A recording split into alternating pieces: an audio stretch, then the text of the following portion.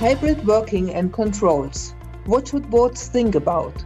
During the pandemic, we all got used to working virtually. The business of Zoom has exploded, and it is such a common feature in our lives that it has become a verb. We are all Zooming. As restrictions are eased, the discussion is heating up about what the new normal looks like.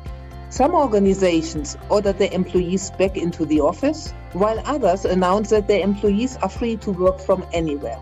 The future of work has arrived. What do boards need to think about? What does it mean for the controls of the business? Welcome to the Better Boards podcast series. In this episode, I'm delighted to talk with John Mongelard about hybrid working and controls. What should boards think about? I'm Dr. Sabine Lemkowski, founder and managing partner of Better Boards.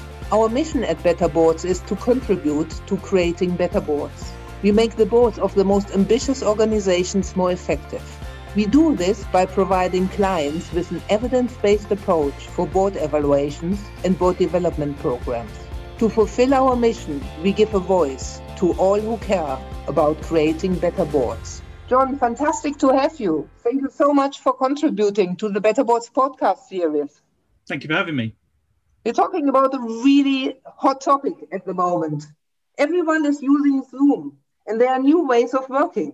But it appears to be a really confusing and quite a bit of a mess. I mean, firms in the same industry make very different announcements. You're right. It's not been consistent at all. And as you say, different firms are approaching it slightly differently to that exam question. I'll give some examples of it, if I may. Goldman Sachs, the golden boys of the financial service industry, they said working at home is an aberration.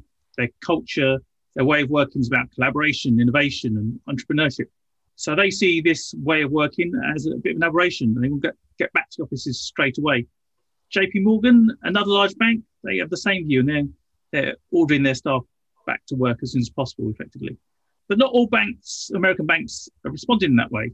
Citibank, another large bank, are opting for a hybrid model. So some of their staff will go back to office and some will have the flexibility to continue to work from home. So it's not a consistent model across all American banks. UBS, they too are also doing a hybrid model. But at the other end of the spectrum, there's some firms, and it's one of our large member firms, Deloitte, who've announced the option for all of their staff, their 20,000 UK staff, to work from home permanently. So yeah, very different approaches from different firms in professional services and financial services.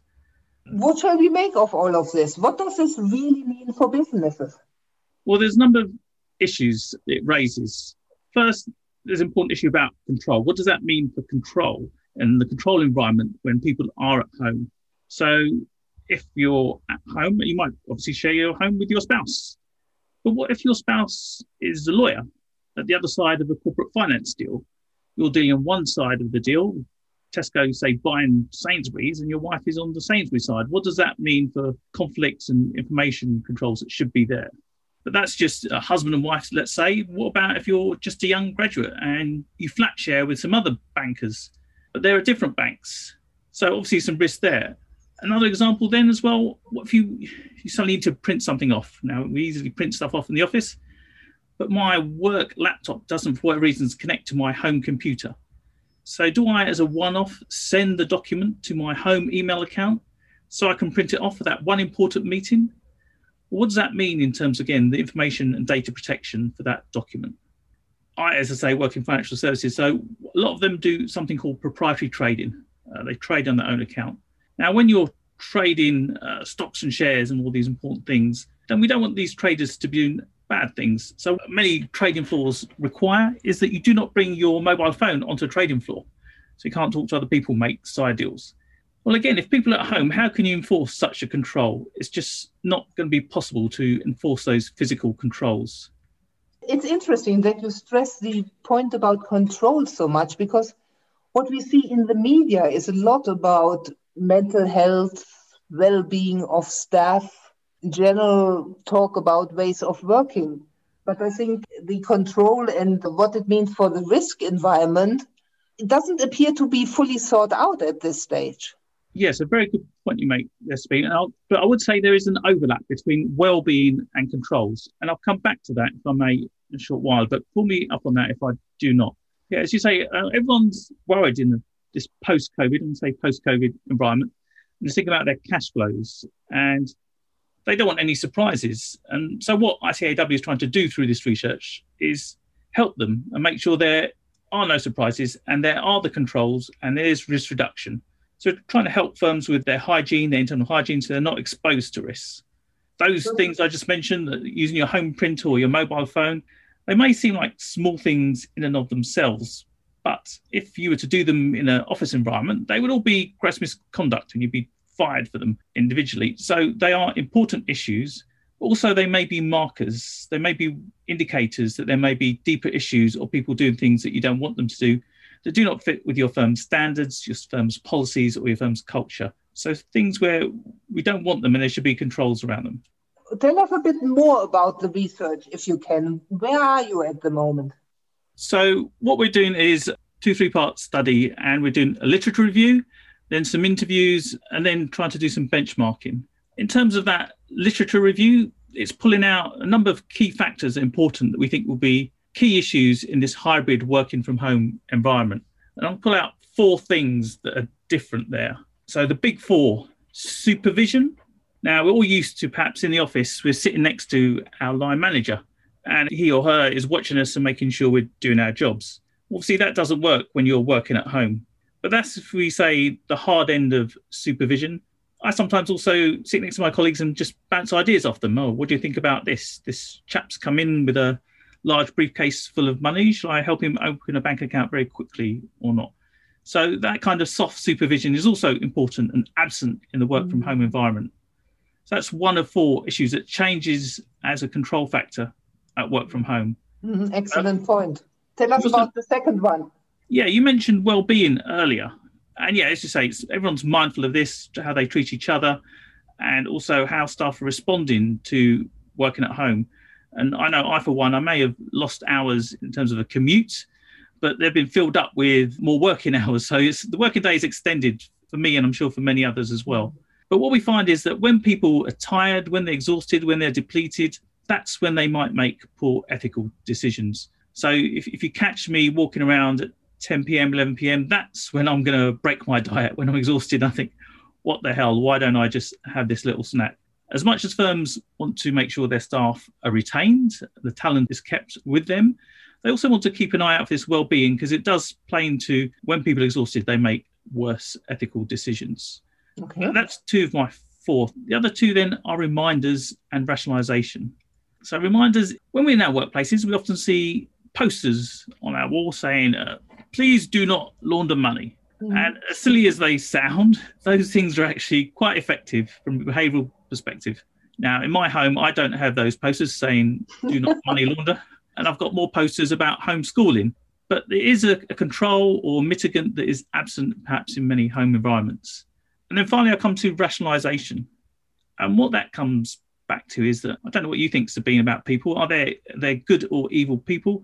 I'm less of that camp. I think there are some people, and sometimes they make good or bad decisions and do good or bad things. Same here.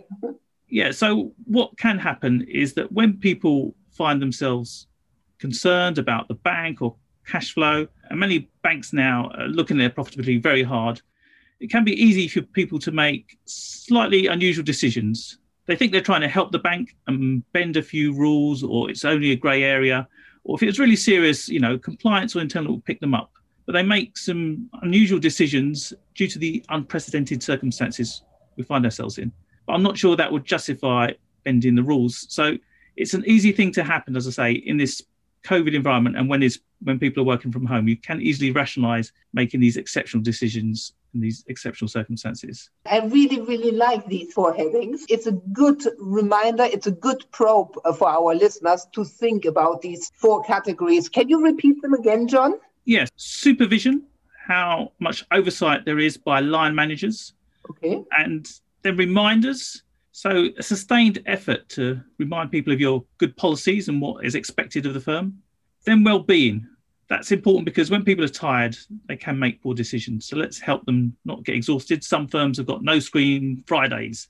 That's a good thing, and I think will help with controls as much as well-being and staff retention. Then I talked about rationalisation. the unprecedented circumstances may mean people can easily rationalise some grey or some bending of the rules, and it's not something we want to see.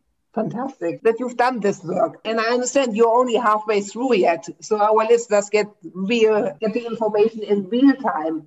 What are actually your real concerns? So as you say, I'm only halfway through the interview stage, but let me talk about some examples, some things, or my hypothesis at this stage.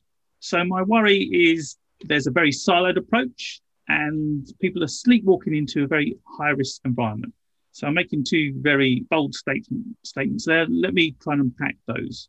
Firstly, then, the siloed approach. Again, I'm going to use examples from the banking world. Traders, they earn lots of money, but they take lots of risk and they do lots of important things.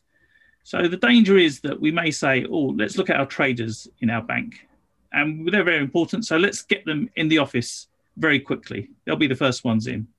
And then our risk and compliance teams, they need to check what our traders are doing. So let's get them in the office for their 2 or 3 days that they work in the office. But then what about internal audit? Are they the third line of defence? Are they left sat at home? So will we see people make that decision on a tactical level for different trading desks? So our equities trading team will make that decision, but will all our other trading teams make the same decision? And then what does that mean as a summation for our control environment if each desk and each department makes the same view about who should be in the office and who should not, and therefore how robust the controls are? We really framed now the issues. What are now the implications for boards? Given the role of boards, what exactly should they really do in the current situation? So let me think about that. So what would I do if I was on a board today? Well, then I think the board, or maybe it's the board risk committee or the audit committee, but it's whoever owns the assurance map needs to understand the decisions that are being made by management teams and look at that holistically. What does that mean for the whole organisation and its risk profile? So many have accepted, a higher operational risk profile because of COVID. But is it still fair to view their controls as just being best efforts or still in disaster recovery mode? So boards need to think about what's their individual COVID work from home experience. Have they seen their breaches go up? Have frauds gone up? And what does their staff survey tell them about well-being? We talked earlier about well-being have a strong link to controls and incidents of fraud. What is that telling them about their risk environment? Banks and firms all need to understand their risk profile and how well the controls are coping. So it'd be useful if firms can each benchmark their organisation to understand where they are in terms of their risk profile and how their mitigants are coping and keeping the risk at bay. So each firm will have different tactical decisions being made by management. But what does that mean for the assurance map? So we talked about the 4 risks, they're the big 4. So we need to understand from management, what are they doing in terms of staff well-being, in terms of supervision, in terms of rationalisation and reminders to help their staff make better decisions. Those are the things that boards should be asking about, their relevant committees, and asking management about what they're putting in place. Very helpful, John. In our prep, you also talked about induction programs. Do you want to say anything about induction programs? Yes, a very good point. So I've talked a bit about controls and something financial services sector referred to as the 3 lines of defence. Your first line of defence is the business, second line is your risk or compliance function, and the third line of defence is internal audit. Now, that's a very boring, sterile way of looking at a firm. And what I think is more important is a firm's culture. So this is what people do when no one's looking. How do people respond? What are their real behaviours? What do they see as being role modelled by their managers and their manager's manager? So the culture is very important. But how does that work with induction? If I'm working at a company now, I'm sitting at home, and then I change company tomorrow, well, I'm still sitting at the same desk, same computers in front of me, and the same school posters around me. So that's not going to change. So how do firms embed their culture with new staff, but also with their staff who've been away from their offices, 15, 18 months now? Our last podcast with Micah here was exactly about culture. It all starts at the top. Now, some of our listeners might think, well and good, but in every podcast we hear something, what else we should do? Our plate is already full. Help. Well, we all know that the board agendas already are full. So what would you say are the 2 to 3 most crucial issues that boards need to address now? Yeah, I think that's a very important point. Board agendas are very crowded, but I think at the same time, no one wants any surprises, do they? They don't want their cash flow or their reputation or profits being hit at this time. It's just too critical at this stage. So what do they need to do? Well, they need to understand the control environment. How good or bad is it? So you need to look at your data, your metrics to see what is happening to your teams and what is keeping your staff awake at night. Secondly, I'd say they also wanted to talk to management about what they're doing to address, as we call it, the big 4, the supervision, the well-being, the rationalisation reminders, because otherwise, as I say, that they risk losses in various different forms. And then finally, if I can invite them all to then perhaps contact me, john.mongelard@icaew.com, and they can perhaps help participate in this research so they can then benchmark themselves against others in the industry, but also contribute to research and understand what good looks like in this work from home hybrid environment. So what are the 3 things our listeners should take away from this podcast? So first thing I think they should do is accept their control environment has moved. Sorry, Dorothy, you're not in Kansas anymore. People are working from home. Some are in the office, and that leads to a very different fact pattern they'll see from their staff. So the second thing they need to do is look at that risk profile. What does their data, their metrics, their staff tell them about what is going on and what is keeping them awake at night? And then finally, they perhaps need to take the steps we talked about to address those big 4, to look at supervision, look at the well-being of the staff, look at the reminders and rationalisation and how that can be mitigated to support better outcomes and better controls at a very difficult time. Fantastic. Thank you so much for contributing to the Better Boards podcast series, John. Thank you, Sabine. Thank you for inviting me. It's been a pleasure. How can we help you and your board? We at Better Boards are always delighted to hear from you. You can best reach us at info@better-boards.com. Thank you for listening.